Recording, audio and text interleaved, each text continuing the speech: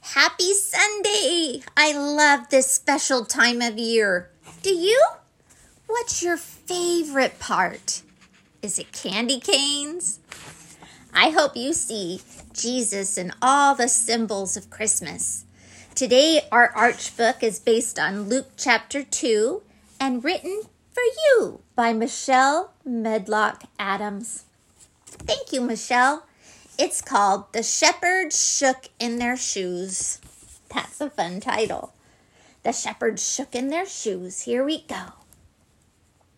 One night, while shepherds did their jobs and watched their sheep with care, an angel of the Lord appeared and gave them quite a scare.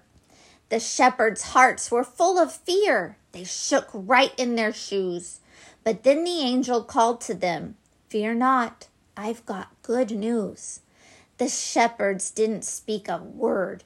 The sheep were quiet too.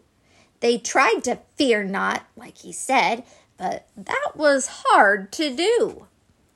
The angel was extremely bright, just like the noonday sun. And when he spoke, his words of peace swept over everyone. The shepherds listened carefully to what he had to say. Somehow they knew deep in their hearts it was a holy day. The angel spoke of Jesus, the one they'd waited for. They moved a little closer in. They wanted to hear more. "For unto you this day is born a Savior, Christ the Lord." The angel spoke with strength and might. He could not be ignored. "He's in the city of David," they heard the angel say. And then one shepherd said aloud, "I must go there today." "And this shall be a sign to you," the angel boldly said. "You'll find the babe in swaddling clothes upon a small straw bed." With that, the angel spoke no more. Then guess what filled the sky? It was a multitude of hosts all hovering nearby. The angels came to praise the Lord. They all began to sing, "Glory to God in the highest." It was an awesome thing.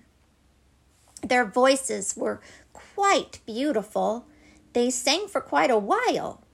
"Peace on earth, goodwill toward men." This made the shepherds smile. Then suddenly, the angels left. Their job that night was through. They had announced the glorious news, and now the shepherds knew. "To Bethlehem," one shepherd said, "we have to go tonight." They longed to praise the King of Kings and see the holy sight. The shepherds hurried on their way until they found the place. They could not wait to see the child and gaze upon his face. And then at last they saw the babe. Their hearts were filled with joy. They knew he was the precious Christ, not just a baby boy. The shepherds left the holy place and shared the news abroad. They said, "We saw the King of Kings. We saw the Son of God." And some who heard the shepherds' news were puzzled at each word, but all the shepherds praised the Lord for what they'd seen and heard.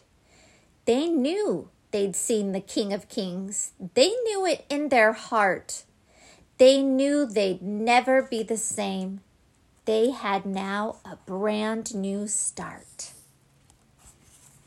They knew because the prophets had testified what was going to happen. And it happened, just as they said. Stay hopeful, stay true, and be wonderful, special little you.